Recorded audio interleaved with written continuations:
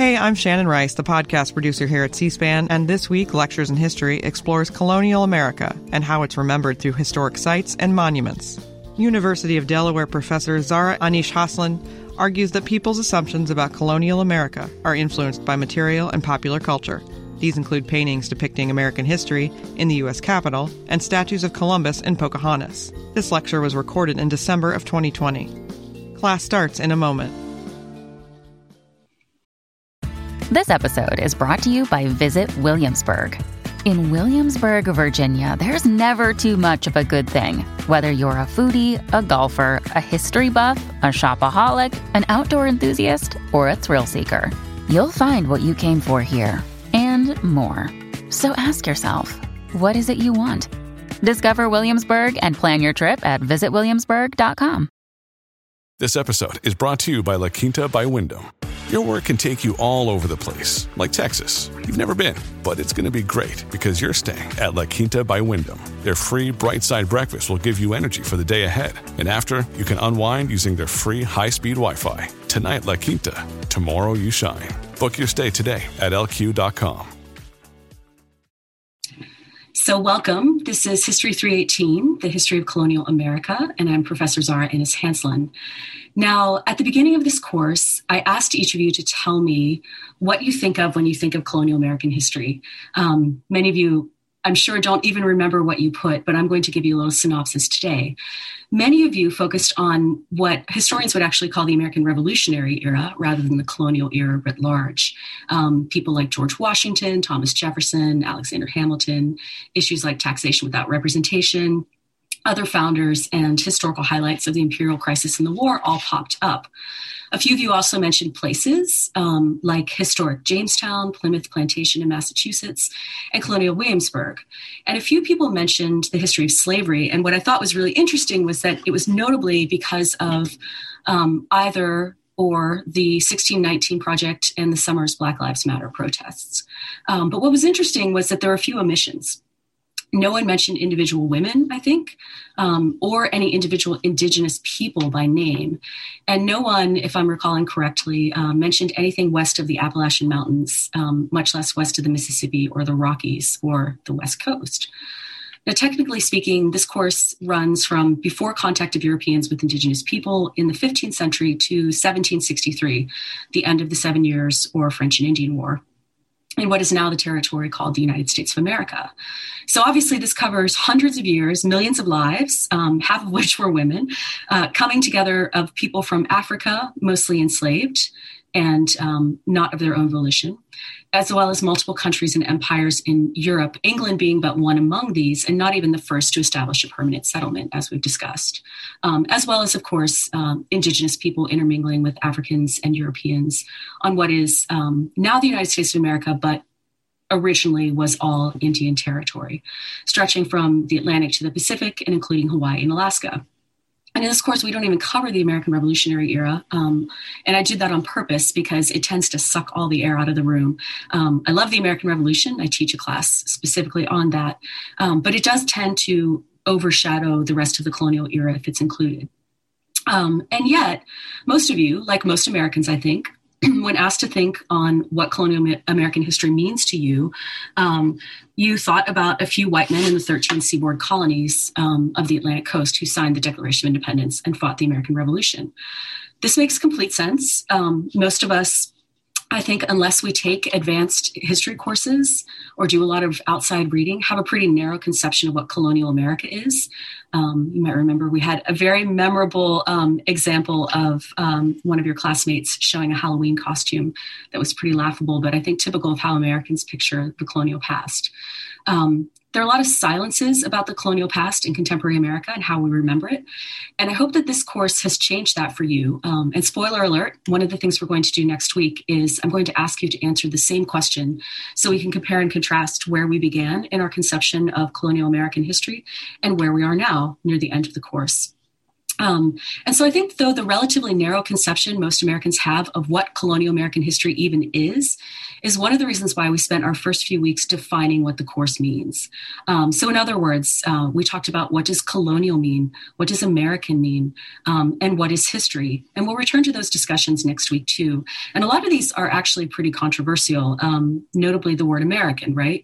America encompasses North America, South America.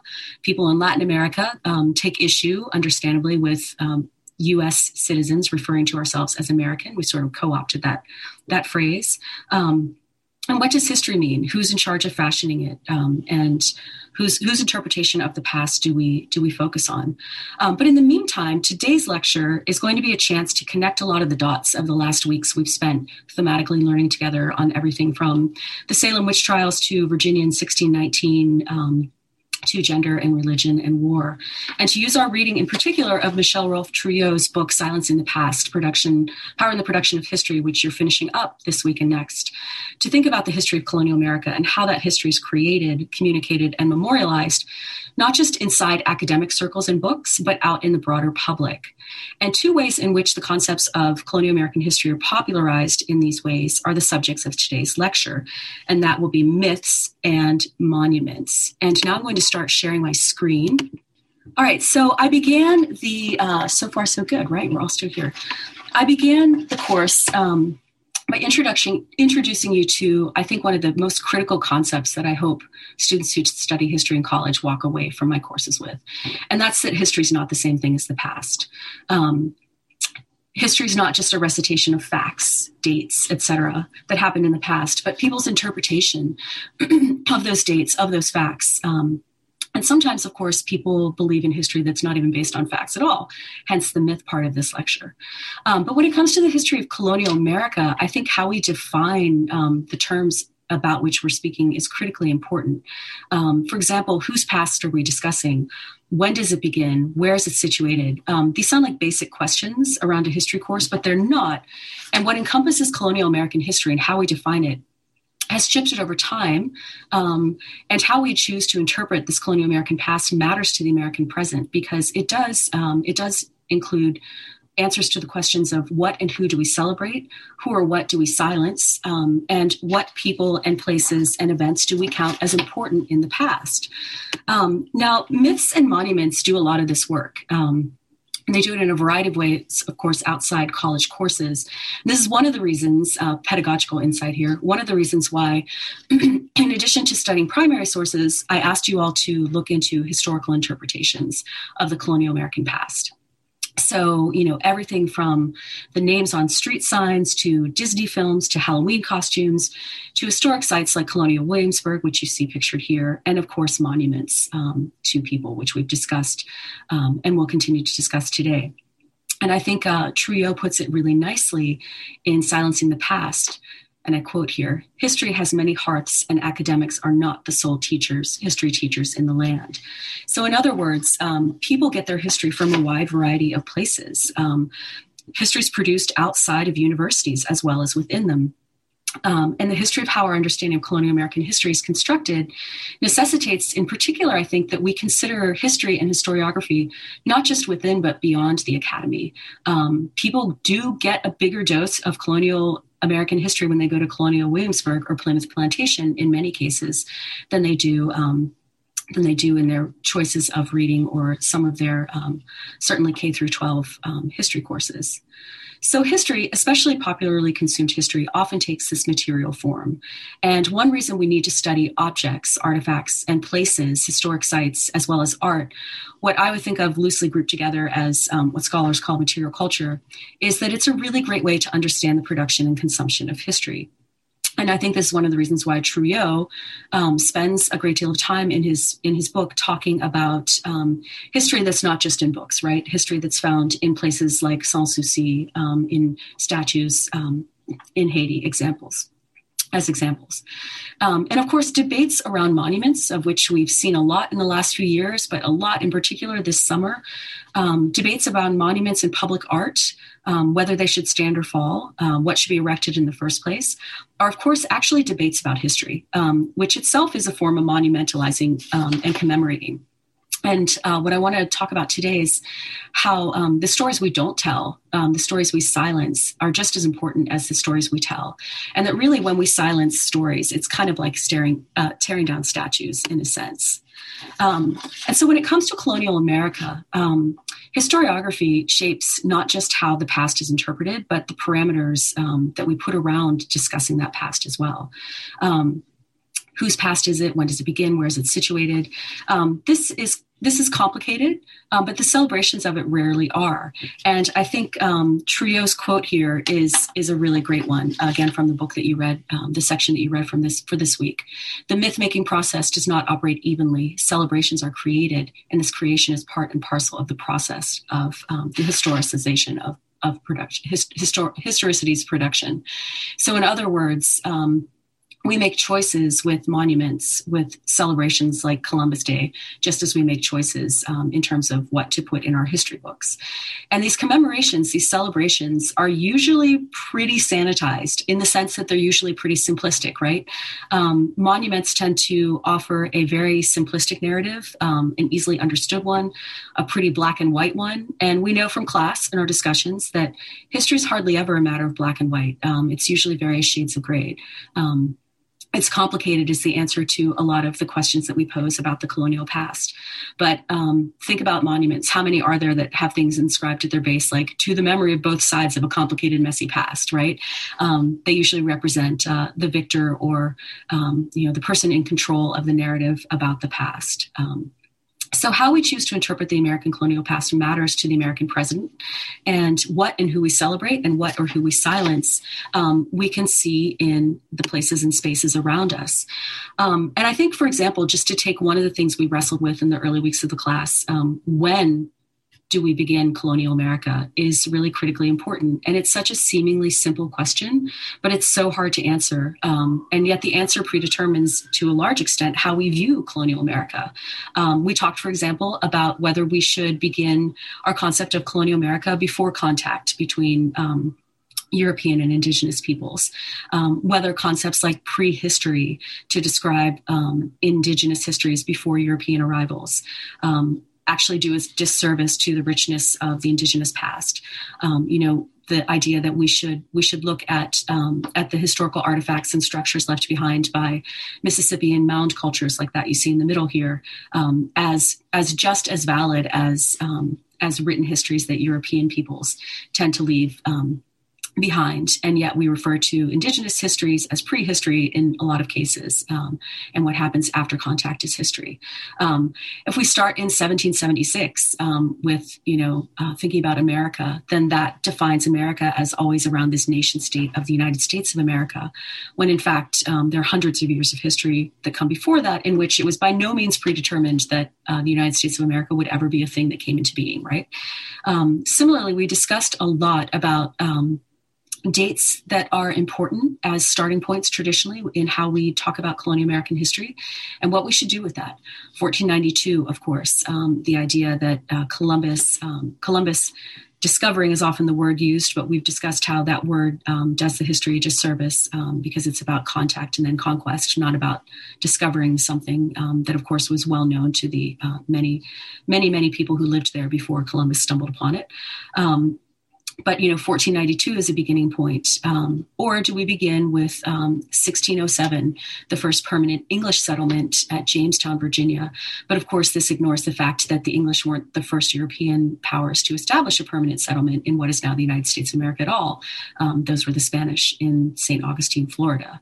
Or was it 1619, Jamestown, the arrival of Africans who became the first enslaved Africans in an English permanent settlement, or the establishment of the House of Burgesses, or is it 1620 with the Pilgrims' arrival in Plymouth? So these are all various options, right?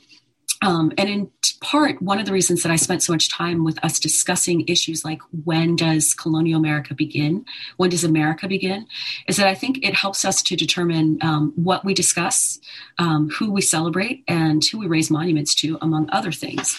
And getting to why these choices are important. I think they're really important because, as Trujillo says, celebrations straddle the two sides of historicity. They impose a silence upon the events that they ignore, and they fill that silence with narratives of power about the event they celebrate.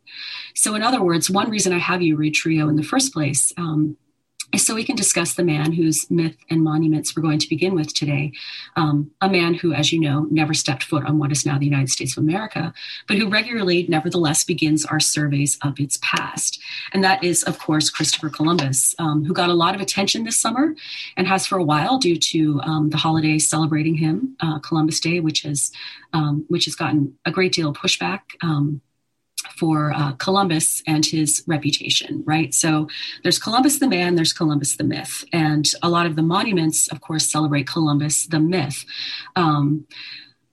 But we can talk about Columbus the man as we have in this course. And I think one of the reasons that Columbus the myth has gotten a lot of pushback is more and more people have become aware of why exactly he deserves analysis and critique, from his enslavement of indigenous people, from his very first point of contact in the Americas, to the raping, disfiguring, and killing of Indian people done at his command in the name of the pursuit of profit, specifically gold in the Caribbean.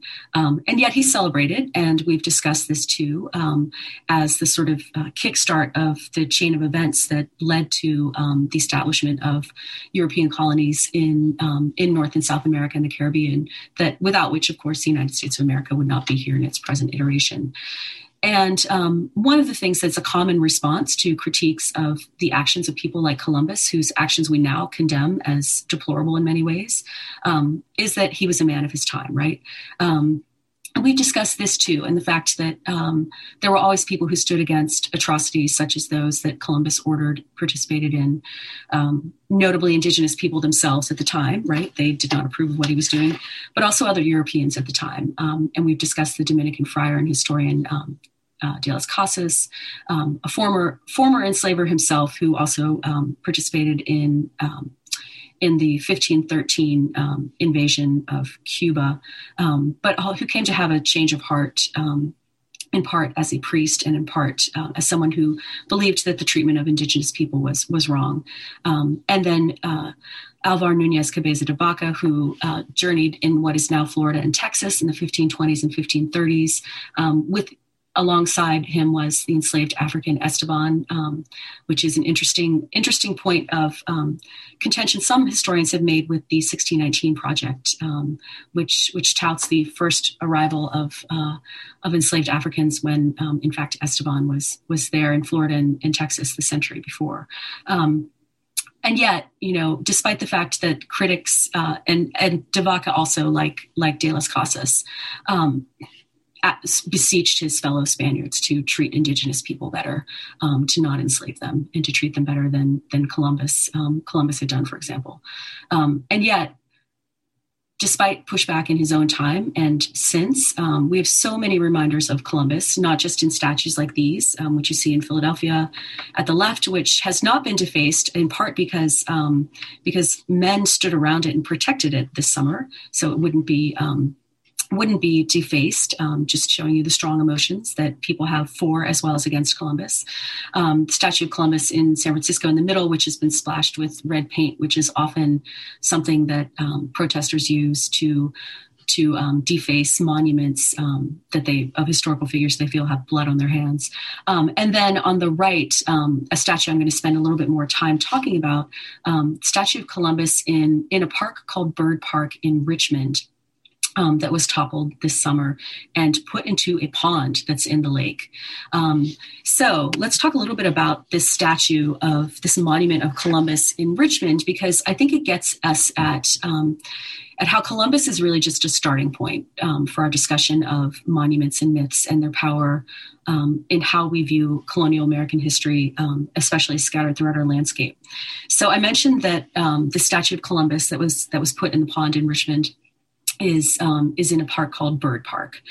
So Bird Park, it's BYRD, not like a songbird, but like this man, William Byrd II, who's shown here in his 1724 portrait. Bird Park, named for a family of Virginia colonists who grew quite wealthy, owned a lot of property.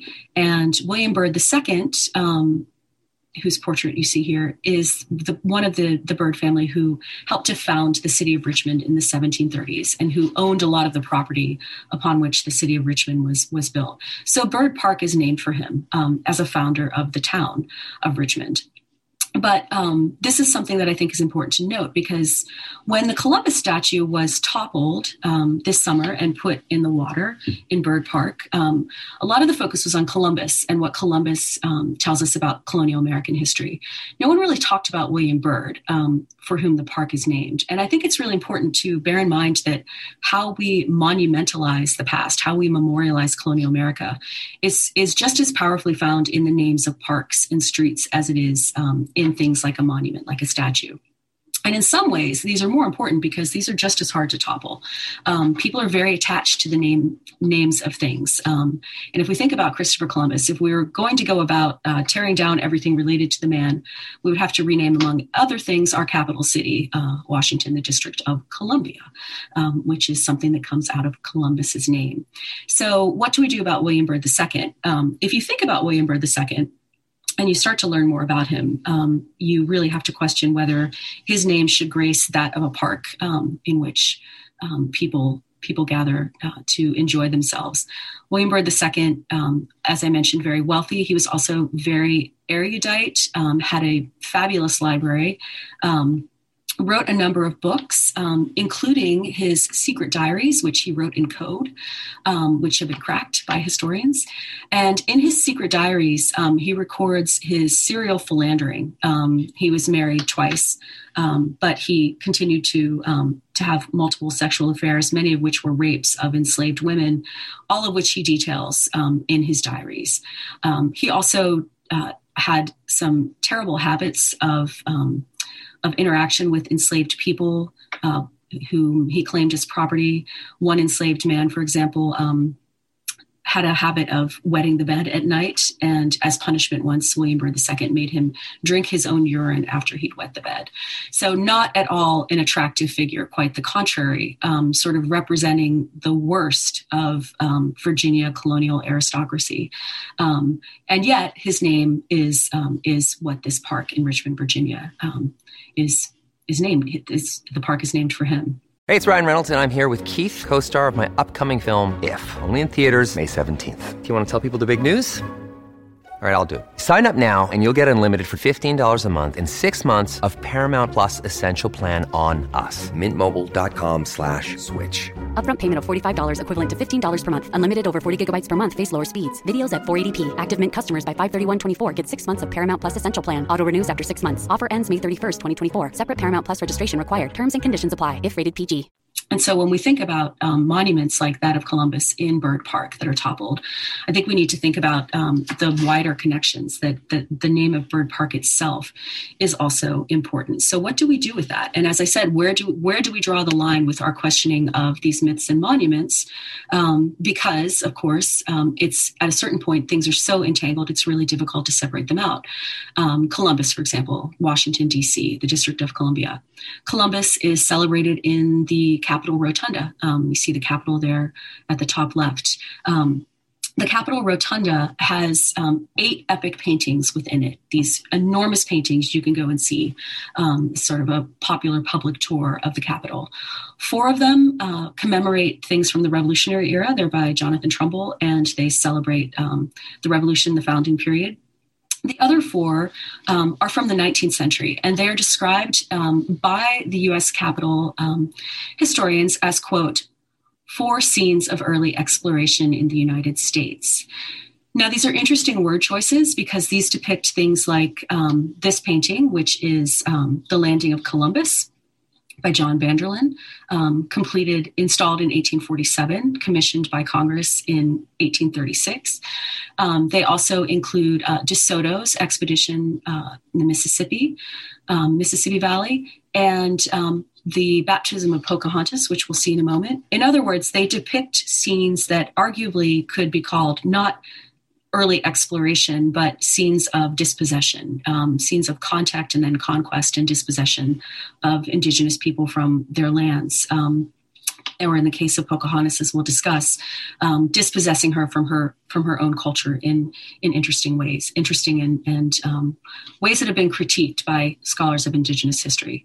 So, what does this mean that these images are in the U.S. Capitol Rotunda? It means that what's being celebrated in the U.S. Capitol, what's being monumentalized through the public art, is not just the founding period, but also what happened in the 19th century that gets wrapped up in Indian removal, and in the concept of manifest destiny of the United States fulfilling a God-given right to spread across the U.S. continent from Atlantic to Pacific, really arguing that Columbus and DeSoto and other early explorers and people from European empires who come and conquer the land and its indigenous peoples are really something to be celebrated in American culture.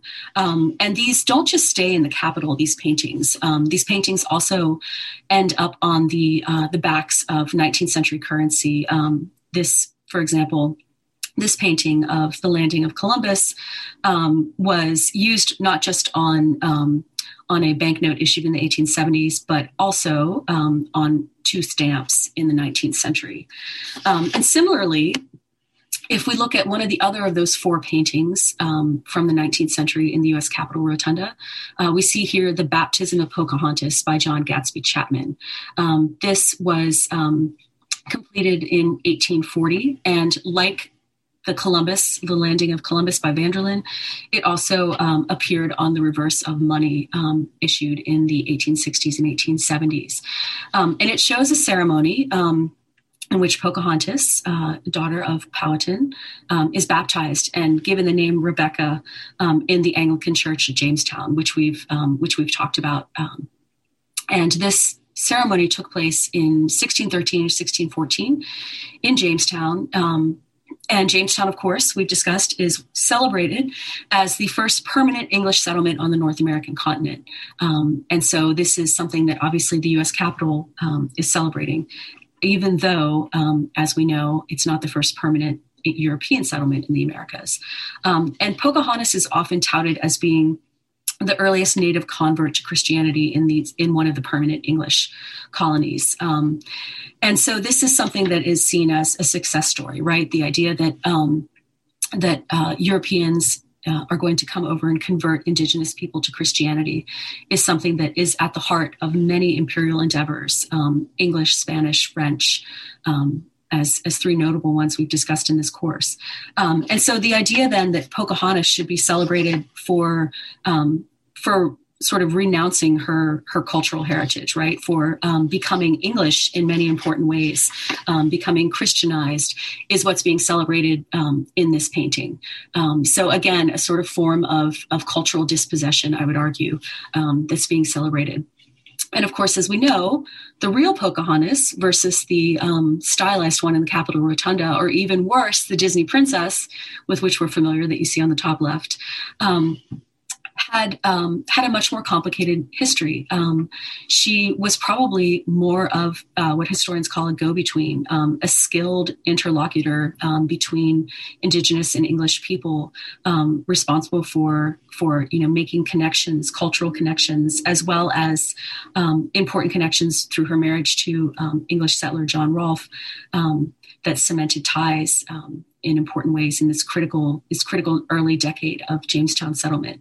And yet the Capitol Rotunda painting celebrates her for her conversion to Christianity.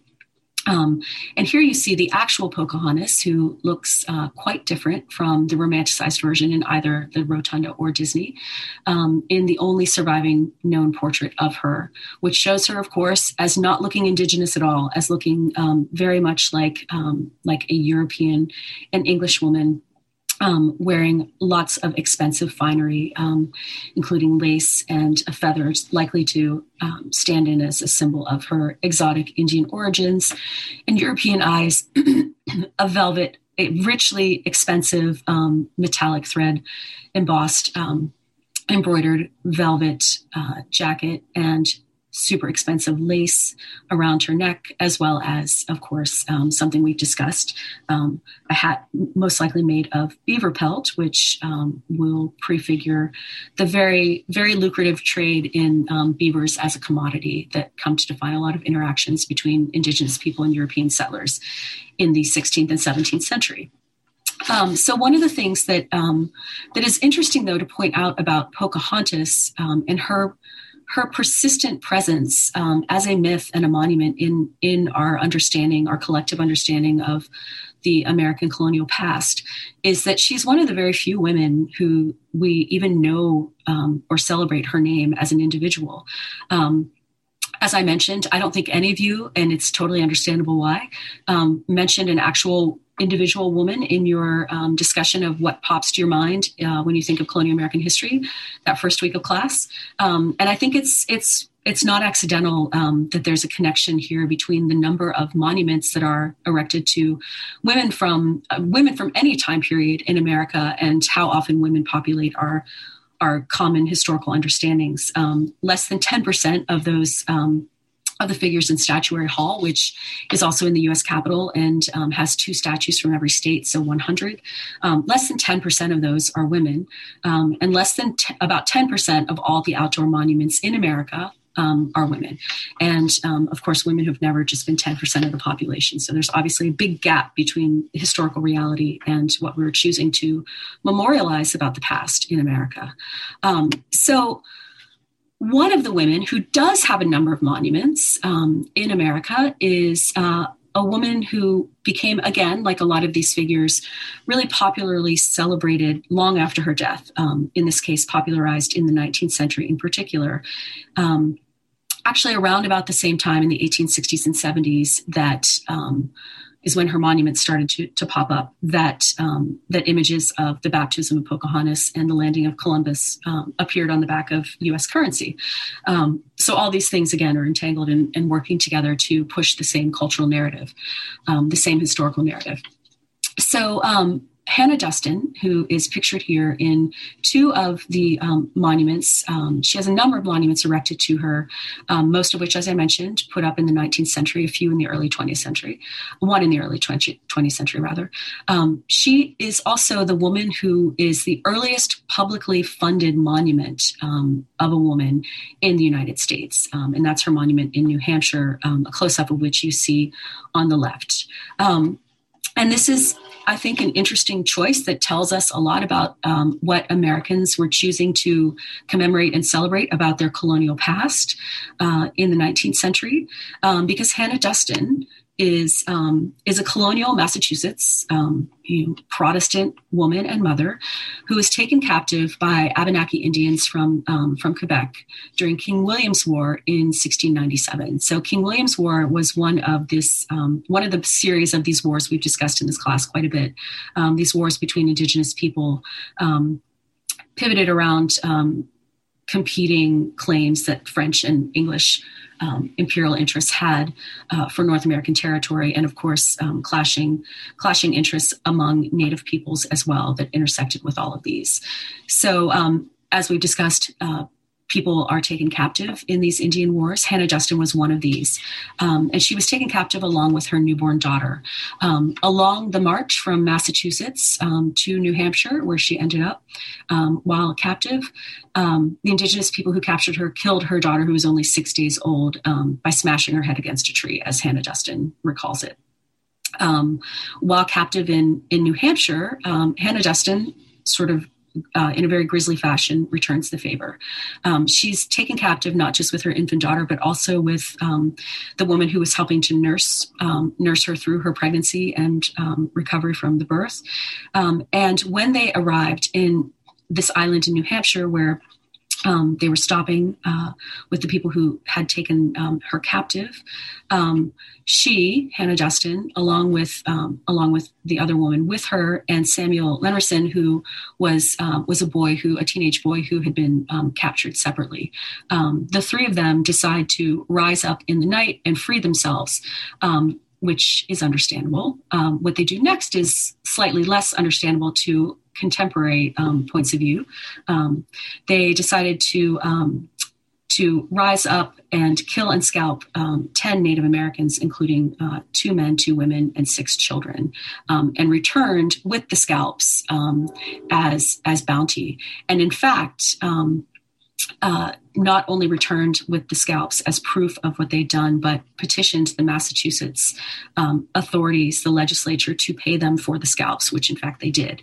And so not only is this moment celebrated at the time, and the scalps of these Indian men, women, and children is rewarded with money from the Massachusetts government, Hannah Duston is celebrated enough so that she does have these statues erected to her. And of course, this also was defaced this summer, a reminder that, women are complicit in these complicated pasts as well as men. So the last thing I want to touch upon is this final example is how we sometimes turn bits of the landscape into monuments as ways to remember the colonial American past. And here, of course, you see Plymouth Rock, which is something that was familiar, I think, to most, if not all of you before this course. A number of you mentioned the Pilgrims, mentioned Plymouth specifically, mentioned Puritans and New England in your responses about what you think about when you think about colonial America. And I think that this is something that's worth diving into a little bit. So you'll start to see an emerging theme here in terms of monuments to the colonial past. Plymouth Rock was not identified as or tagged as such or seen as important actually until the mid 18th century. So it's not like in 1620 when the Pilgrims landed in Plymouth, they took out a chisel and carved the year into the rock. This was something that was done later. It wasn't until the mid 18th century that a descendant of those Pilgrims pointed to the rock as important because it was in danger of being obscured by some new construction. And so this is, again, one of these moments where much after the fact, people decide to commemorate and celebrate this element of the past. And one of the reasons, of course, that Plymouth Rock is important in our national conception of who we were as a colonial people is because I think it speaks to something that we like to celebrate about the past. The past is full of terrible, dreadful, often depressing things that happened. But it's also a place where people as human beings strive to make their worlds better, to make themselves better, and leave, in some cases, beautiful things behind. And I think one of the reasons people like discussing the Pilgrims is that, although of course there's the flip side, which we all just discussed at Thanksgiving, of again indigenous attempts to dispossess indigenous people of their land, armed conflict, and killing of indigenous people. Spreading of disease, etc. But the Pilgrims also speak to something that many people like to celebrate about America, which is as a place to seek freedom from religious persecution, something that's very important to conceptions Americans have of not just American culture, but also American law. There's a reason that freedom to practice religion is first among the rights listed in the Bill of Rights to the U.S. Constitution. And I think in some ways Plymouth Rock is a way to celebrate that, this idea that these people who were beleaguered and persecuted for their Protestant religious faith in Europe were able to come and carve out a new place for themselves in this New England. And of course, we also have discussed the importance of the Mayflower Compact, right? This sort of tiny seed of people agreeing to come together to communally govern themselves. All of which, of course, does leave a lot out of the story as well. That's, again, an oversimplification. But so there is this element to Plymouth Rock that I think appeals to people for that reason. But it's interesting to think about why we celebrate this particular part of American history, why we focus so much on it, why we focus so much of our collective attention when we think about the colonial past on these 13 seaboard colonies. In particular, I would argue New England and Virginia get outsized attention. And why is this? Why do we focus so much on this? Because, of course, so much of colonial American history is unfolding, obviously, most precisely with the vast array of indigenous people who are living and occupying this territory in the time period, but also the diverse array of European colonizers and settlers who were also there. We've discussed how the French are up and down the Mississippi River. The Spanish are in what is now Texas, Florida, California. You have all of these groups of people, European, American, indigenous people, as well as enslaved Africans, coming together in these spaces. But why is it that we spend so much time on this teeny tiny part? And I've shown you the teeny tiny part of the territory there with the blow up of Plymouth on the right, as compared to the continental United States there. Why is it we spend so much attention on this tiny element of this seaboard colony? And I think it's important. This is one reason why we use Alan Taylor's American Colonies as our textbook of sorts in this course, because Taylor is rightly, correctly, and I think with a lot of explanatory power, tries to situate American colonial history in a continental rather than just an East Coast parameter. And I think it's important that even if we're talking about the history of religious freedom, of people's desire to pursue the freedom to practice religion as they wish, that much like the history of colonial America is not just an East Coast one, but a continental one. We should also remember that the history of people in America struggling to practice their religious freedom is not just an English or a European one. And to put this in context, I'm going to take us back. I'm going to stay with the Puritans, but take us back to the U.S. Capitol, this time to Statuary Hall, and talk a little bit about the man on the right, who is one of the few actually colonial figures celebrated in Statuary Hall in the U.S. Capitol, and that is the figure of Pope, who is a Pueblo Indian. And Pope is shown holding some knotted ropes there, and those are integral to the story I'm going to tell you about why he's celebrated to this day.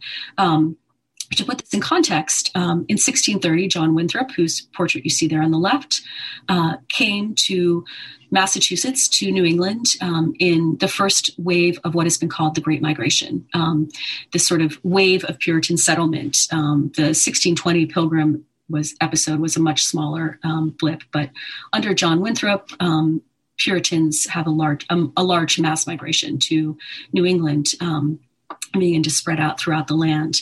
And Winthrop also is famous for, in 1630, coming over to Massachusetts and talking about America being, their settlement in America being as a city upon the hill for the world to marvel at, which is that rhetoric of a city on a hill is a sort of bit of American mythology that has perpetuated and persisted, often referenced by U.S. presidents. Ronald Reagan was fond of it, for example, well into the present day. And yet we learn about John Winthrop and the Puritans. In 1630, we don't learn as much about the man who was born around 1630, who's to his right, which is Pope. Just like we spend a lot more time in Massachusetts than we spend in the American Southwest. So Pope, though, like Winthrop and the Puritans, wanted to practice his religion, wanted to practice it in freedom, was not allowed to practice it the way he wanted to by the authorities who were in power, again, just like the Pilgrims and the Puritans. In this case, though, the authorities in power are the Spanish Catholics, who in 1675 arrest him along with almost 50 other Pueblo Indians for practicing their traditional Pueblo religion. And in fact, they were charged with witchcraft by the Spanish, which shows you how the Spanish view indigenous spiritual practices in the 17th century. So a few of them were hanged, but the rest, including Pope, were brought to Santa Fe in what is now New Mexico and whipped publicly. And so what you have here is a man who, by all accounts, is very charismatic, who's transformed by this experience, this public punishment, this persecution for his spiritual beliefs, and conspires to start the Pueblo Revolt, which becomes actually the most successful Indian revolt in American history. And the knots in those ropes are the very clever communication system that they came up with to pass word about when the revolt should begin. Each day a knot was untied, and that by the time that the ropes passed around with no knots, it was meant to be the day it started. Didn't quite happen that way because someone was apprehended. But nevertheless, despite the false start, it still was the most successful Indian revolt in history. Pope and his Indian allies managed to kick the Spanish out of Santa Fe completely and occupy it from 1680 to 1692. So an important reminder that fight for religious freedom is not just among European settlers. There's an indigenous story here too. And to get back to Plymouth Rock, I want to leave with this idea, which is, why do we study Plymouth Rock in our conception of colonial America more than we study something like newspaper rock? An example of which there are many elements to the collection of rocks with these petroglyphs on them in current day Arizona, New Mexico. This is one in Arizona called newspaper rock, and petroglyphs that have been carved over thousands of years by Pueblo Indians, indigenous people in this place. Pueblo Indians like Pope, as ways to leave traces of their family or clan symbols, offer spiritual interpretations, and keep a calendar. So just like Plymouth Rock could be seen as all of these things, right? A way to leave a family or clan symbol, the mark of the Puritan migration, spiritual meaning certainly, because this is a place where the Pilgrims are memorialized for their settlement to pursue freedom from religious persecution in Europe, and calendar events, right? 1620 is a year. So what I'm saying here is that these rocks that are created by indigenous people on the one hand and European settlers on the other perform very similar tasks in terms of being monuments upon the land that human beings are celebrating in what is now the United States of America.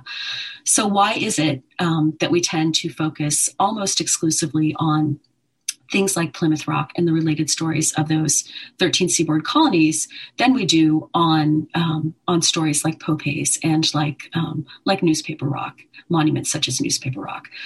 Why don't we include both more often? What I'd like to suggest as I end here is that I think that America, which has been dubbed Vast Early America by Karen Wolf, the director of the Omohundro Institute of Early American History and Culture. Vast Early America is so much more interesting than seaboard 13 original colonies in America. It encompasses those 13 colonies, certainly, but there's a lot more we can learn about the past. Why not have a vast history that mimics the vastness of early America itself? So I'm looking forward to some questions, which we have time for, or comments.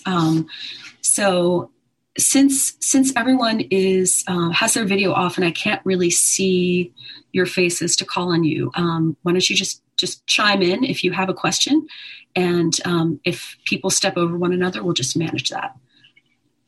Comments or question?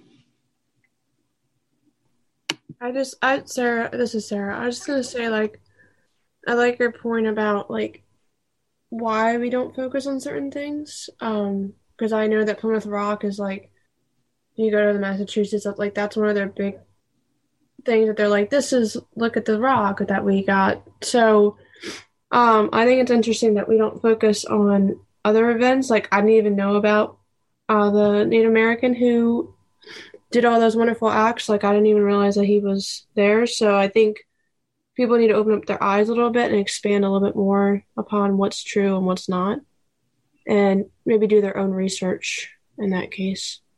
Yeah, nicely said. And I love what you said about doing your own research. And that's the reason why I have you do, in addition to those historical interpretation analyses, I have you do the primary source interpretations, right? Because I think that, again, since history is not the same thing as the past, your interpretation of history can legitimately be completely different than mine, right? But you need to make up your own mind about that, and to do that, you need to do the research, and you need to look at the sources, at the primary sources. And I think one of the things that's interesting about monuments is that they are not primary sources, in a sense that they are someone's construction of the past, right? We can talk about them as primary sources like I did today, but they're really someone's construction, someone's interpretation of the past, which is one reason why I think they get so contested so often, right? Any other questions? Well, I thought your comment about your discussion of William Byrd was very interesting. I found myself quite horrified a couple of weeks ago visiting Colonial Williamsburg, they had someone out portraying Landon Carter, who was, of course, of the same sort of caliber and in the same elite group as William Byrd, and who, in my opinion, did some equally deplorable things to his enslaved population. And I was quite surprised to see an interpreter portraying him at a living history site, because that felt a little bit, it just felt, I mean, you know, and of course, I don't know. I would be interested to hear your takes on that, because I didn't quite know what to say. Yeah, that's another excellent point to make, Bryn. Thank you. And I think that, I mean, and the thing is, if you don't know, if you, again, to Sarah's point, right, if you haven't done a deep dive into the histories of Landon Carter or William Byrd II, how would you know, right? Because there is the simple story, which is wealthy Virginia gentleman who, in the case of William Byrd, collected lots of books and wrote a very informative history, although, you know, again, showing the racist biases of his time, but his, you know, natural history focused narrative of his journey to the dividing line between North Carolina and Virginia is a valuable historical source. But if you start getting into William Byrd II as his personal life, things get sort of messy and complicated. But that's, as you point out, not something that, you know, the Landon Carter, I think, that is at Colonial Williamsburg is not the Landon Carter who would, you know, whose stories of which would keep children up at night. So I think that it's a tough decision because, you know, and I think it's come out most clearly with someone we don't talk about so much in this course because he doesn't really get important in the American story till after this course parameter. But Thomas Jefferson, I think, is a perfect example of this, right? What do we do with Thomas Jefferson, the man who penned the stirring words of the Declaration of Independence about men's equality while holding people enslaved in bondage and having a controversial then and controversial now relationship with his dead wife's half-sister, whom he also enslaved, Sally Hemings. So I think that the fact, though, that, you know, you have William Byrd II, you have Landon Carter, you have Thomas Jefferson, these men are in some cases the most horrifying thing about them is that they are not they're not unusual in a sense, right? This is in some ways a very American story, which I think is something to be wrestled with. So again, I think that there's a Landon Carter story that you could tell in Colonial Williamsburg, but I hope that they're also making an effort to give you the flip side of that, right? And that I think is the conundrum with places like Byrd Park. You know, I mean, you just go, and if you learn anything about it, and you can, you know, do your own research on this and check it out on the internet. But it's just mentioned that it's named for William Byrd II, who was one of the founders of Richmond, and the fact that he owned a lot of the property upon which it was established, the city. Nothing is mentioned about his really horrible mistreatment of enslaved people. Nothing is mentioned about his salaciousness. Nothing is mentioned about the fact that that property that he owned was, you know, dispossessed from indigenous people in the first place.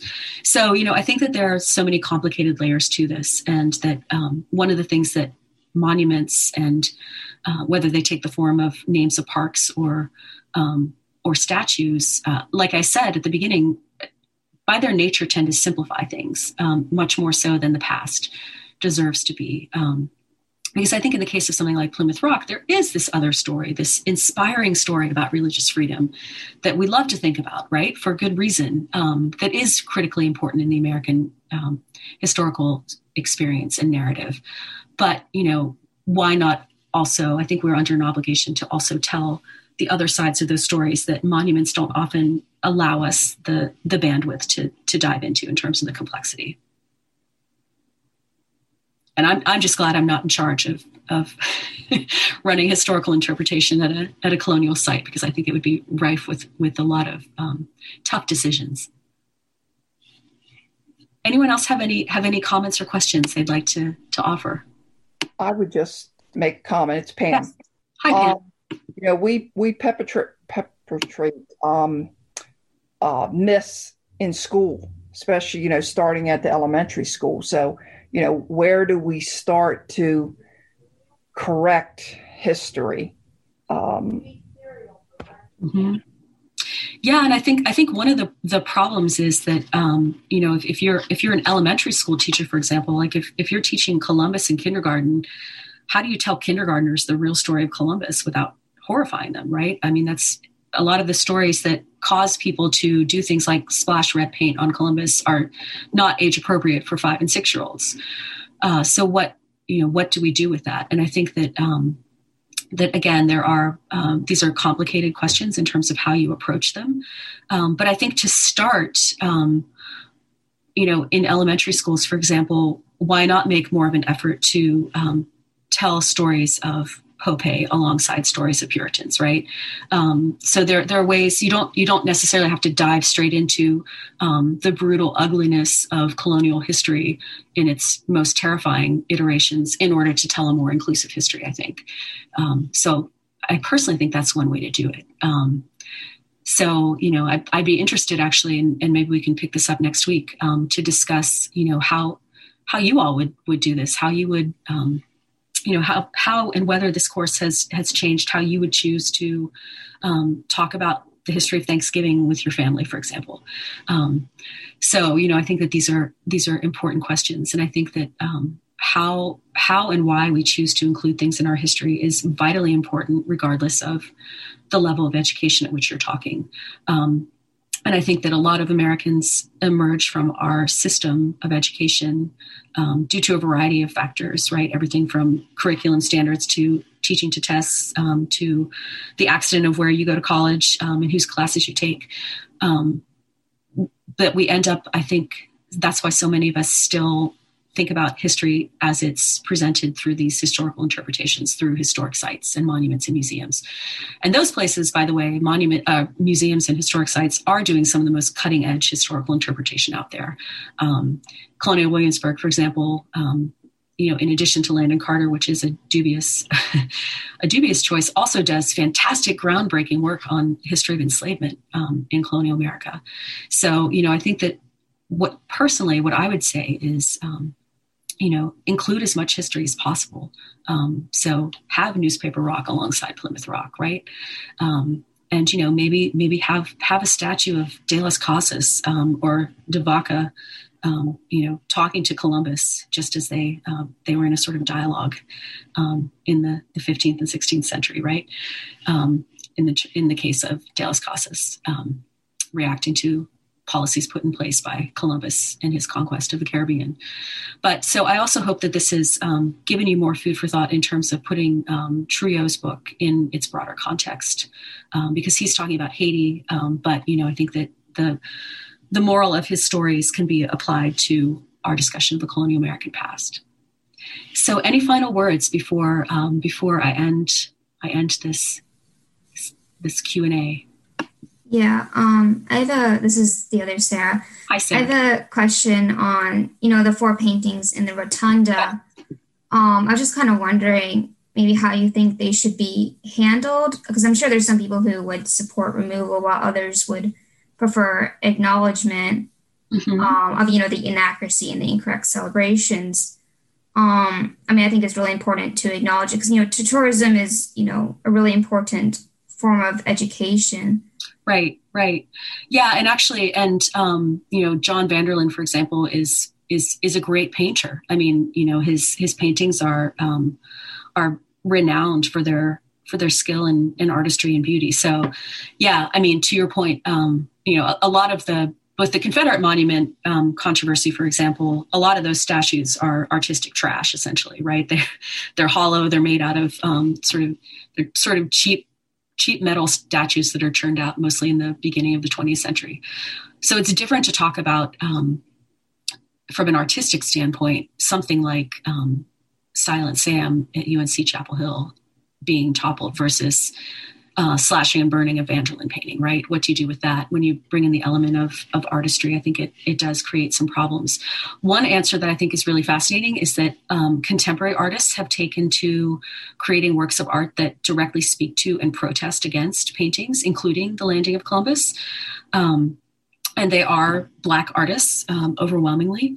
And I think that their work, which has been housed in museums and galleries, really is a fabulous way to both allow the original work of art to stay, but also speak to its limitations and its problems, and the violence it does to the histories of Indigenous and Black people in particular.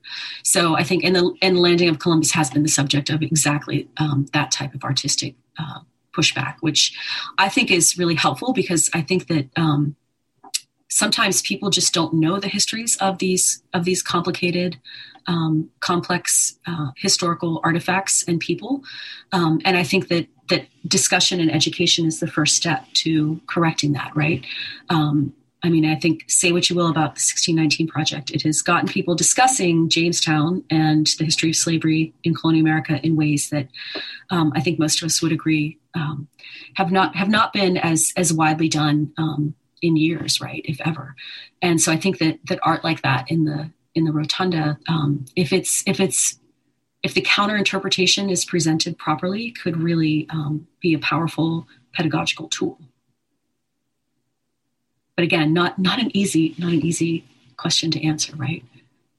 Well, so I think with that, unless anyone has any parting words, I'm going to end this session and say that I'm really looking forward to hearing next week what you all think about myths and monuments, and also how your conception of what colonial American history has changed throughout the course of this class. And, I think that each of you has shown really fantastic ways of wrestling with the complexities of the past. And I think that considering how we choose to memorialize and celebrate colonial American history, which elements of it, whose history and why, are things that I hope that you don't stop thinking about. So thank you so much, and I will see you all next week. Thanks for listening to this episode of Lectures in History. Lectures in History will be back next week with a fresh episode.